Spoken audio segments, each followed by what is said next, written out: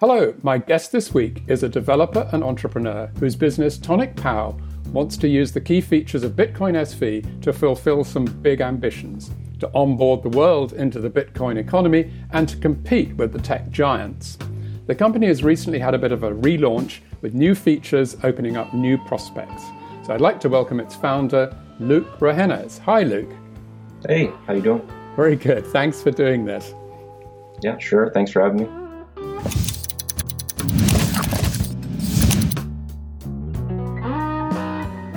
You're listening to CoinGeek Conversations with Charles Miller. Let's start at the beginning of the Tonic Pow story, which I picked up at the CoinGeek conference in Toronto, where you were one of the winners in the Bitcoin SV hackathon. And the three of you, you and your colleagues, Austin Rappaport and Attila Aros, were there. Right. How much does the Tonic Pow that we can see today, how different is it from the vision that you had back then? It's way different. So the original product, was very much formed around the competition, right? So the competition, the goal for the competition was onboarding. We had a shortlisted, 20 or so different ideas because the topic wasn't really known until the last minute. And, we had this concept of having a display ad on your website that was essentially like an ad store in place. You could go right there and buy some time on that website in that exact spot. And the image and everything was fully on chain. But the next piece of the puzzle was, somebody has an ad, one of these ads on their website, and somebody buys it for, a day or something like that. But then most of the time they would sit vacant, waiting for somebody to see this space, waiting for somebody to buy this particular space. And it was really a shame because you got lots of other people who want to have their ads displayed, and there's lots of space for people to display them, but that part wasn't happening where we're delivering ads down into these widgets. So the next phase was what started in Bali, which was really another feature. And this is a funny story too, because really the pay-per-click model of all this wasn't never really the focus, and still in a lot of ways is not. The pay-per-click model really was a product, again, of the circumstances in Bali. The focus... That was the Cambrian SV boot camp right. in Bali, yeah. Right. It was focus was kind of transaction volume. And this was the first time we really thought, well, why don't we just record every click that goes through these things onto the chain? And that, kind of seems excessive at first when you think about it. And then it's like, well, wait a minute, does that solve, it ends up solving some interesting problems with transparency and things like that. But also the concept of these real-time micropayments, it really shows off the capabilities of Bitcoin SV. It's very interesting how the agenda set by the hackathon, which was onboarding people, and the agenda set by Jack Liu and his colleagues in the Cambrian event, which was generating more transactions, had an absolutely material effect on your business model as you've developed it. Yeah, I don't think it changes the big picture. So eventually, would we have done this sort of thing? Probably.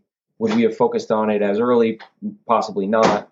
I think it ends up being a great thing because it's the act of clicking and money moving around that way that kind of gets people very, very interested in what's going on, and it's very tangible, and they can kind of see a result a lot more quickly than what we were really focused on, which is the downline conversions for a number of reasons. But what I'm really getting at is what we hope to do is not just be paying you for clicks. We hope that you share things really looking after the conversions. We want you to go to this website and actually buy this particular product or sign up for a thing or complete some action that takes a bit of effort.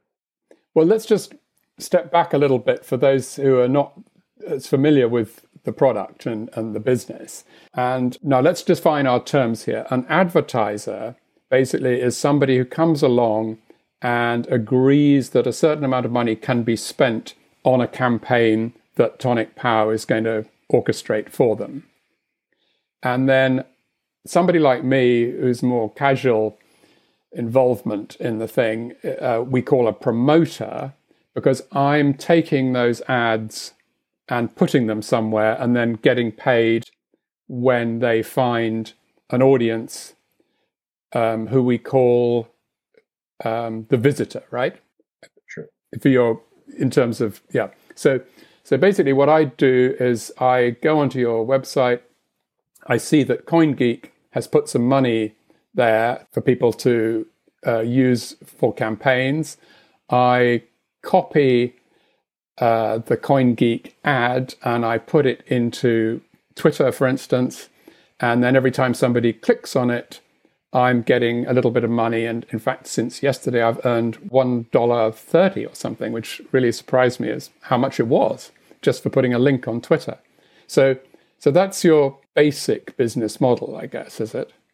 Yeah, well, I mean, right now, the way the internet kind of works and the way that it's structured is everything is sort of anonymous. And so the big downside there is really just trying to determine the probability that the person clicking that link is a legitimate, valuable user that ought to be taking funds out of that campaign and sending it off to the promoter.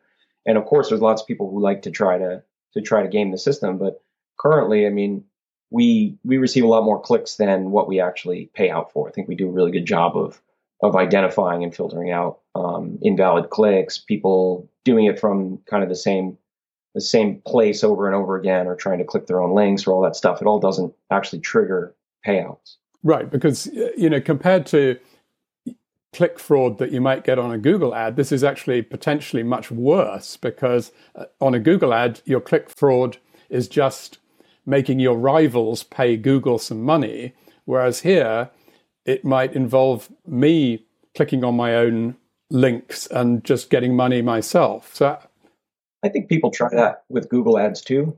It's definitely a challenge for them in terms of like, if I've got a website and I'm displaying some Google ads, I might be tempted to create some kind of human-looking traffic. Right, as the website owner, you might, yes. Sure. Yeah, right. But how do you stop me logging out of my own Twitter account and then going onto Twitter and clicking the ad? Well, we have the very beginnings of how we plan to deal with this in place, and it's going to get better over time. But the way we plan to do this is really with reputation of yourself as a promoter. When you share things that start to look anomalous or have extremely high bounce rates once they actually reach your site, or any of the other indicators that the traffic is just of low quality, we can kind of rank that and maybe price it accordingly. For example, maybe all clicks aren't the same value. And this is why the downline conversions are actually so important. If we minimize the clicks and really care more about what happens when you get there, do you actually engage with the website? Are you a real user? And are you doing something valuable to that next platform that you came onto? We know that the traffic that came through was of value. It created an outcome. And sometimes those things, the safest type of outcome that you could want is something that actually costs money. Come here and buy a t-shirt. Well, you can never get gamed if you're triggering payouts based on the purchase of a thing, versus simply a click, which is free. Right. And how, so that in terms of your new version of the website and so on, is that an innovation that you've introduced so that I can link to actual payments?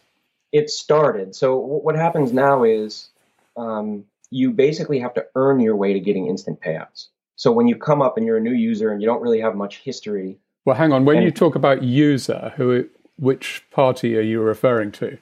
Yeah. So this is just the person who signs up. You haven't necessarily done anything yet. You could end up being, a user can be a promoter or an advertiser. Oh, I see. Yes. Once they are sharing something, they're a promoter. Once they're creating a campaign, they're an advertiser, and sometimes they're both at the same time. So the idea is, let's say it's a promoter, somebody with the mentality of, I'm going to come on here and share stuff and earn some money. They come on, they sign up for an account, and there's now a sort of a gamified experience where they have to complete challenges, which take effort, take time, and they link third-party accounts like a Money Button, a Handcash, a Twitter. What this means is if you do something shady and it becomes obvious and your account gets paused or something or terminated, you basically got to go then create new accounts at all these third-party, sites and link them again. And it's just a whole bunch of effort to get your account back up, to earn your way through, to unlock instant payouts, and then have a chance at actually scamming anybody. I mean, it seems to me like you're getting yourself into quite a complex kind of set of social relations, or at least economic relations, between different parties here, which you've got to handle in a way that is appropriate and looking after privacy and all that stuff. It's quite a complicated thing, isn't it, really? Yeah, I mean, complicated things can be managed with simple rules sometimes. So, simply you're not able to get instant payouts between a certain point. Part of the journey to earning instant payouts means that you have to go through the manual withdrawal process, which is like actually gives us an opportunity to review your payouts to make sure that nothing is out of the ordinary and that it actually goes through. But our goal longer term is to minimize our role in all of this. And we've said this from the beginning, we're really trying to give more tools to both parties and let them come to voluntary agreements between each other. Right. And how innovative is this? I mean, it's innovative in the world of Bitcoin SV, but outside of that, there are some businesses that are in a similar sort of space to this, I guess, aren't there? Yeah, there are, and there's lots of similar takes and different products that are out there that do, social media marketing type stuff like this. Where we end up shining is when you start to count up the various little edges that Bitcoin gives you. One is like not having to build the entire payment management system and reconcile all that and settle it and worry about chargebacks and all of that sort of a thing. So there's a whole big chunk of efficiency that gets gained there. The transparency that kind of comes along with having these things all on an immutable ledger, and third parties can build software that just does Tonic POW analytics and have an entire company just dedicated to delivering even improved analytics on what we offer, maybe. Not to mention the obvious one, which is the simple fact that we can do micropayments. So there's a number of little things that really do add up and give us an edge, and it's just a better place to build something like this. Well, also I think it's a brilliant concept because it's drawing people into the Bitcoin economy who don't even need to know that they're part of it somehow. And you might just start off by being a visitor, and then you become a promoter, and then you become an advertiser, and you will come closer and closer to the center of the circle and probably more and more aware or interested in how this all works, which is through Bitcoin SV. But it's perfect in that it draws people in. That was the onboarding side of it, I guess. Right. And, one of the big things for us is, you can create an account and actually start getting ESV without ever even having a wallet. And you don't even need to know what a wallet is. You just sign up for a website and start sharing some links and you're earning money. We're basically holding a wallet for you at that point, and then you could add a payout address later.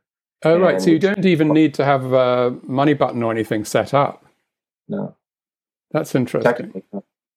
But so you just build up credit with Tonic POW and right. Yeah, and then we have an opportunity to check it out and make sure that it all looks legit. But in general, it's very easy to see. I mean, when we look at something that is legit, there's common patterns. I saw one interview where you talked about going after the tech giants with Tonic POW as it develops. I wonder whether you could just say something about how, I think you use the phrase by using the network effect of the shared database of the BSV blockchain. So can you just sort of explain that to me? How's that going to work?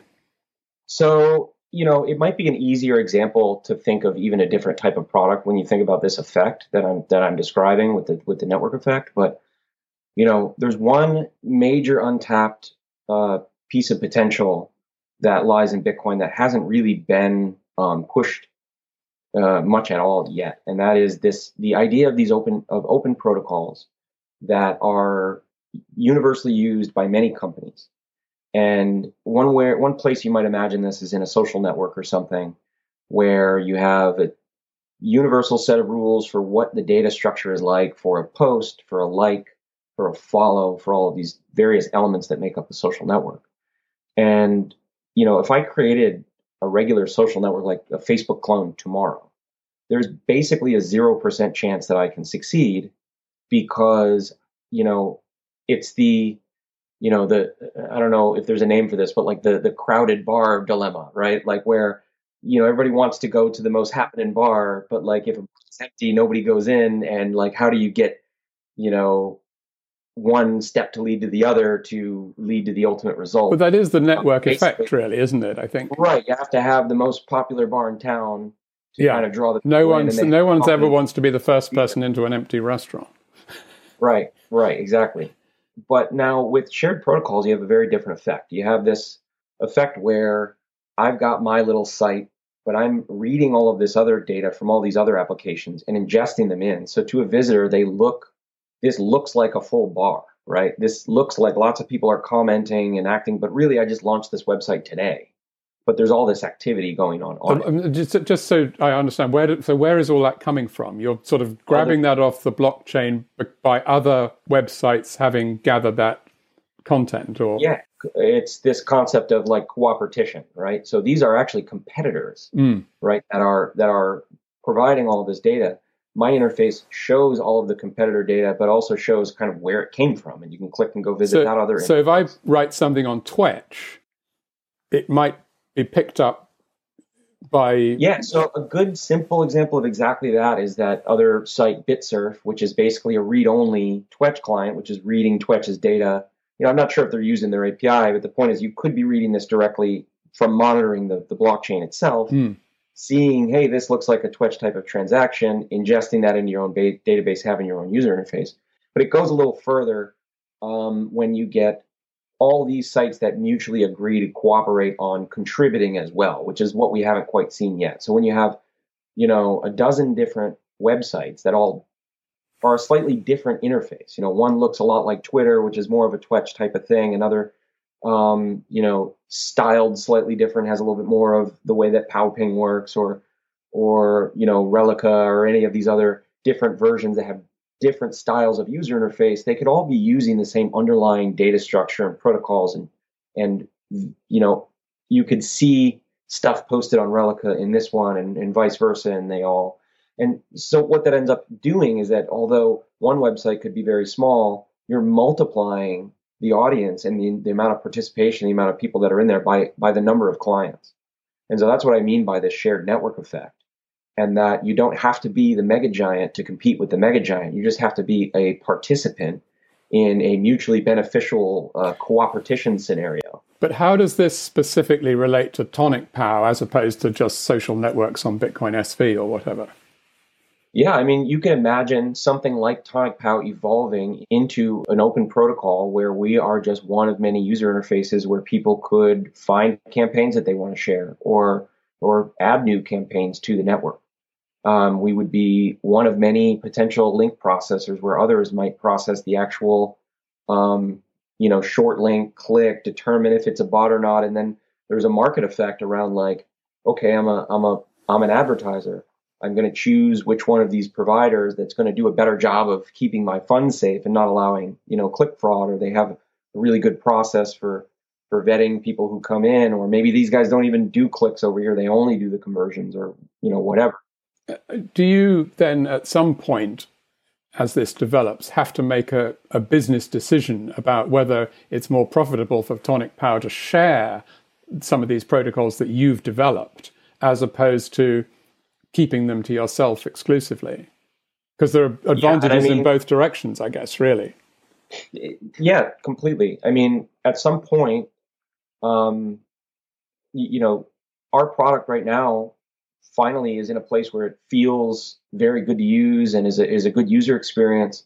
And so, that is really, I'm very excited about this whole possibility because that's really where the focus becomes in the future. These apps end up really competing, and it's more about how good of a job do you do making the users of your product, enjoy it, and the competition between the clients actually becomes very user centric. Like, you really want to make sure that the user has a great experience, because it's harder for them. It's very easy for them to pack up and leave and go to a competitor. Whereas with these existing models right now, they can kind of keep you in because, in the case of Facebook, how else are you going to keep in touch with your family, right?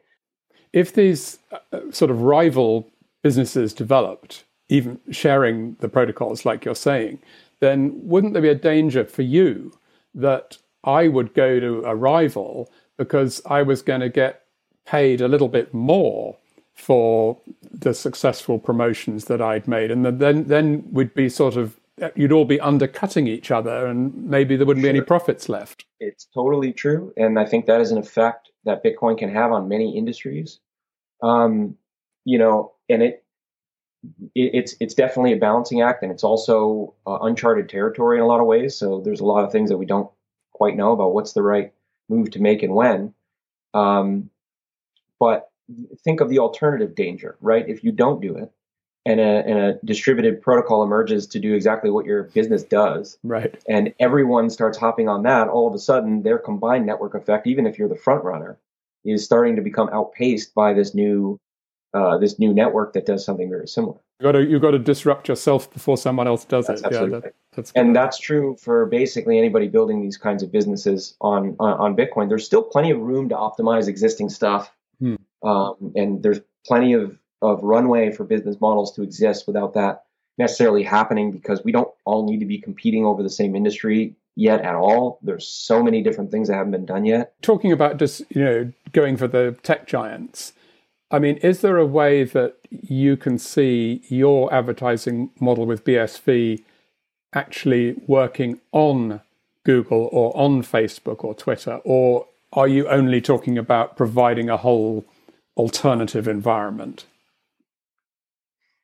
I mean, it's probably a mixed bag. I mean, there's certain things that would probably plug in quite nicely, and I think at some point, if there was such an open protocol, a lot of these companies would probably adopt it and integrate it where possible into their products, unless it was just sort of a significant threat to like their core model, and they really just sort of refuse as a strategy.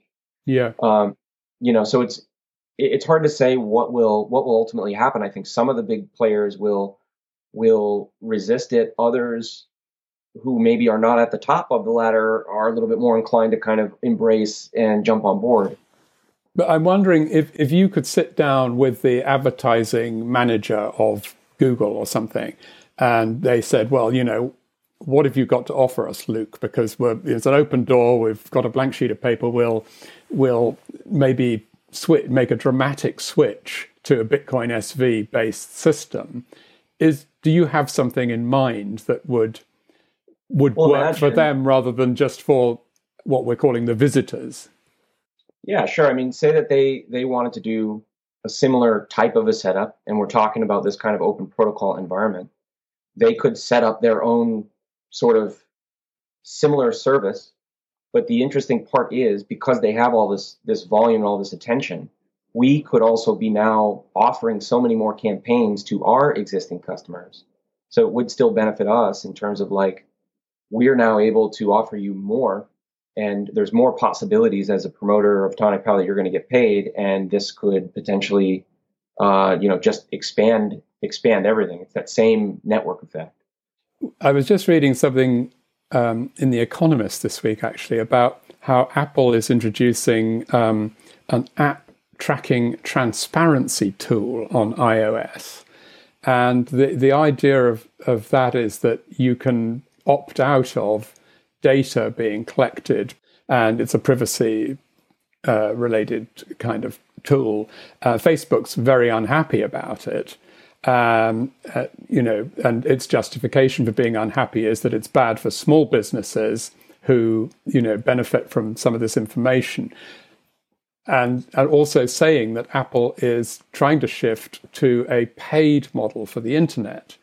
And I'm wondering whether actually advertising is not where you want to be these days, because actually maybe that is the trend overall, that people are going to be paying rather than being paid for by advertisers.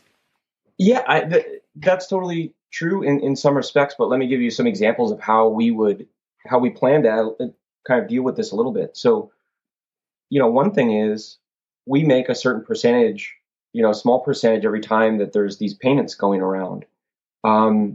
We do plan to introduce something at some point in the near future where if you are a platform owner and people are sharing Tonic Pow links on your platform, you can basically simply opt in and receive a small payout as for being a part of this whole thing. And this basically just helps to align the incentives and make sure that they don't do something silly like we see everywhere lately, which is like just outright ban or block whatever service is competing with your basic model. But I want to go back to something you said, because I think it's a really important point. All of this existing ad model stuff all revolves around knowing everything about you very intimately, and that is all held in one very central place.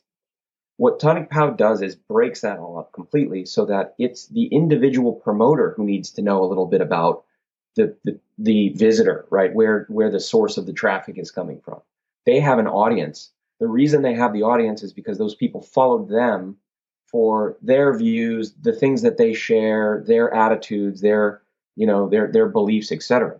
And so there's a self-selection that's kind of happening there where I don't need to target you specifically and track you specifically.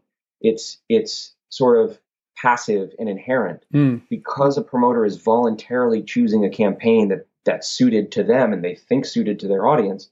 They've already done the targeting, but without ever spying on anybody. Yeah, so the advertiser has voluntarily given up some control stroke information that they have under the current system because it's entirely in the interests of the promoter to do what the advertiser wants, really, I suppose. Oh, yeah. It's really about aligning incentives. And it's just amazing that we can do that we can take this entirely like really bad element that really nobody likes. I mean, I think the ad industry has got to be like the most hated industry out there. I mean, people just really. There's real estate agents as well, and journalists. That's true. But people really, ad blindness is a real thing for a reason. People will look right past them just on purpose. It's very, very different experience when you see a recommendation from a person that you follow than a promoted thing that comes in from a company that you don't follow, that just gets sort of forced into your feed. And you also get kind of creeped out. I had the weirdest thing today. This morning is my daughter's birthday. And I went to Dunkin' Donuts, and they have these nice little heart-shaped donuts that she wanted one of those. So I went and got her one of those this morning. And I'm still trying to figure it out. I don't know how, but like I came back, I opened up Twitter, and there was an ad for Dunkin' Donuts heart-shaped donuts on my feed this morning. I can't imagine. I don't know if it came from a microphone. I don't know exactly how it got there, or it's just a coincidence. But the fact that happened, and the fact that we know that they do really tightly track information, it really doesn't sit well with people. They don't like it. Mm-hmm. Although you're on dangerously similar territory that Facebook was on here. When Facebook had, I can't remember what it was called, but they had a thing where if your friend liked something, then an ad would, I think it was called sponsored products or something, an ad would pop up in your feed saying, Luke likes Coca-Cola or something. And, the users were very, very upset about that. I mean, this could be dangerous because people that I'm sort of interacting with and trusting and liking, I'm then finding are being paid to show me stuff or whatever, or to lead me in a certain direction. Yeah, I think that all comes from this mentality that nobody should get paid from that the stuff on the internet is valueless and nobody should get paid for any of this. If I'm giving a genuine recommendation for a company who really wants new users and my audience actually likes this, there's no reason that I shouldn't be able to earn a little bit of money. But I might just be doing it to earn the money, and I wouldn't really care whether. Sure. But again, this is sort of a self-solving issue, right? If you abuse your power, right, you abuse your audience, they will leave you. Yes. And so if you just shove ads in their face like you were Facebook or Twitter, they're just going to unfollow you. Yeah. I mean, and the thing that I like about this is that it's in some sense sort of brings us back to the early days of the internet, where an individual user was the sort of center of the system, and you had your MySpace page or your own website that you built and stuff. And then we weren't just sort of little cogs in a huge machine. And hopefully the micropayments and the kind of granularity that you can achieve through the blockchain brings us back in that direction a bit as well. Do you think there's something in that? Yeah, I think so, and I certainly hope so. You know, you can imagine this for so many different cases, like things like eBay, where we have the auctions or whatever, but everything has to kind of go through eBay. There's so many interesting ways to sort of minimize eBay's role, right? And maybe you still have arbitration services for disputes that eBay can provide, or really great user interface, and they can still tax the creation of campaigns or auctions and things because they have the best user interface for it, right? And people would just choose to use that one and pay a little bit for the service, whether it's monthly or whether they pay to create the thing or however it works. But the bottom line is it gets much more competitive. I mean, you can't just sit back on your network effect. I mean, it's interesting that you mentioned eBay, because that was a business that didn't require much venture capital because it was making profits really from day one. And, right. What's impressive about what you're doing, I think, is that you've got a business that is working and earning money the whole time, right from the day that it opened. So, that's an incredible achievement, I think. I'm guessing that your background is on the technical side rather than the business side of entrepreneurship. Is that right? Well, I've definitely dabbled in both. I was part of like an organic mushroom farm at one point in time, where we grew mushrooms and sold them to local chefs and restaurants and things like that. And I've had various types of businesses probably since. Technically, I've had businesses since before I had working papers when I was 15 that said I could actually go. Did you have the lemonade stand outside on the front gate, or? I sold candy at my locker in school. I sold like compilation like CDs and stuff for people when I was young, and this is before I had any knowledge of what copyright meant or like any of this stuff. I just have no clue, and I'm like burning CDs and like selling them to friends, So I did all that stuff. I had a T-shirt company where I sold various different types of T-shirts to people. I had a music website when I was, I think, 14. That was actually, it was, got a lot of traffic, and I basically made money off of putting ads on that website. I mean, I had thousands of visitors every day and things. And I had to beg my mom to get a domain name because I couldn't get it on my own. And there was $70 back then. I remember that. But yeah, I've always been very entrepreneurial in spirit. So yeah, I've learned a lot along the way and made a lot of mistakes that are going to help me on this journey. But it's really the process is something I absolutely love. I mean, I'm very, very blessed and lucky to be where I am doing this, and waking up and working on this stuff every day. It's just. But I mean, that's amazing that you can be as comfortable with the business end of things as with the technology and the software development. I mean, that's a pretty great combination for where you are. Well, that's only just what I bring. My business partner Austin, he's been involved in starting successful companies in the past. He's one of the co-founders of a company called Delivery Dudes, which is a a food delivery company that's still here doing great in South Florida, and he's a big part of building that. I just wanted to ask you, what about the name? Where did the name come from? And I don't know, it's a weird name.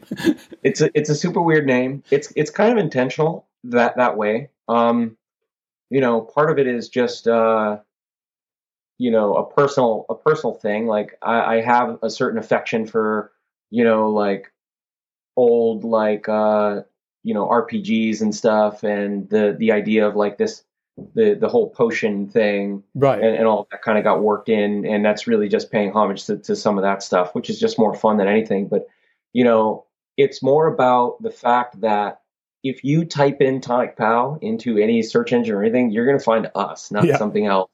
You're also not going to easily kind of forget the name. I think people thought Google was a super weird name and Yahoo was a super weird name, and some of the things that are just totally normal to us now. Tonic Pow is definitely not a typical name. But well, I know that when Google picked their name, they were looking for a name with 2 vowel sounds together in it. They wanted it like Yahoo, and you've got 2 O's not together, but you've got 2 O's in Tonic Pow, so I think that could be a really good thing as well. Well, the other big one was that Pow is proof of work. So it was a nice, nice homage to Bitcoin right there as well. Well, look, really good luck with it, Luke, and thank you so much for talking to me about it today. Yeah, sure. It was fun. Thanks a lot. Yeah. All right. Thanks. Bye now. Bye-bye.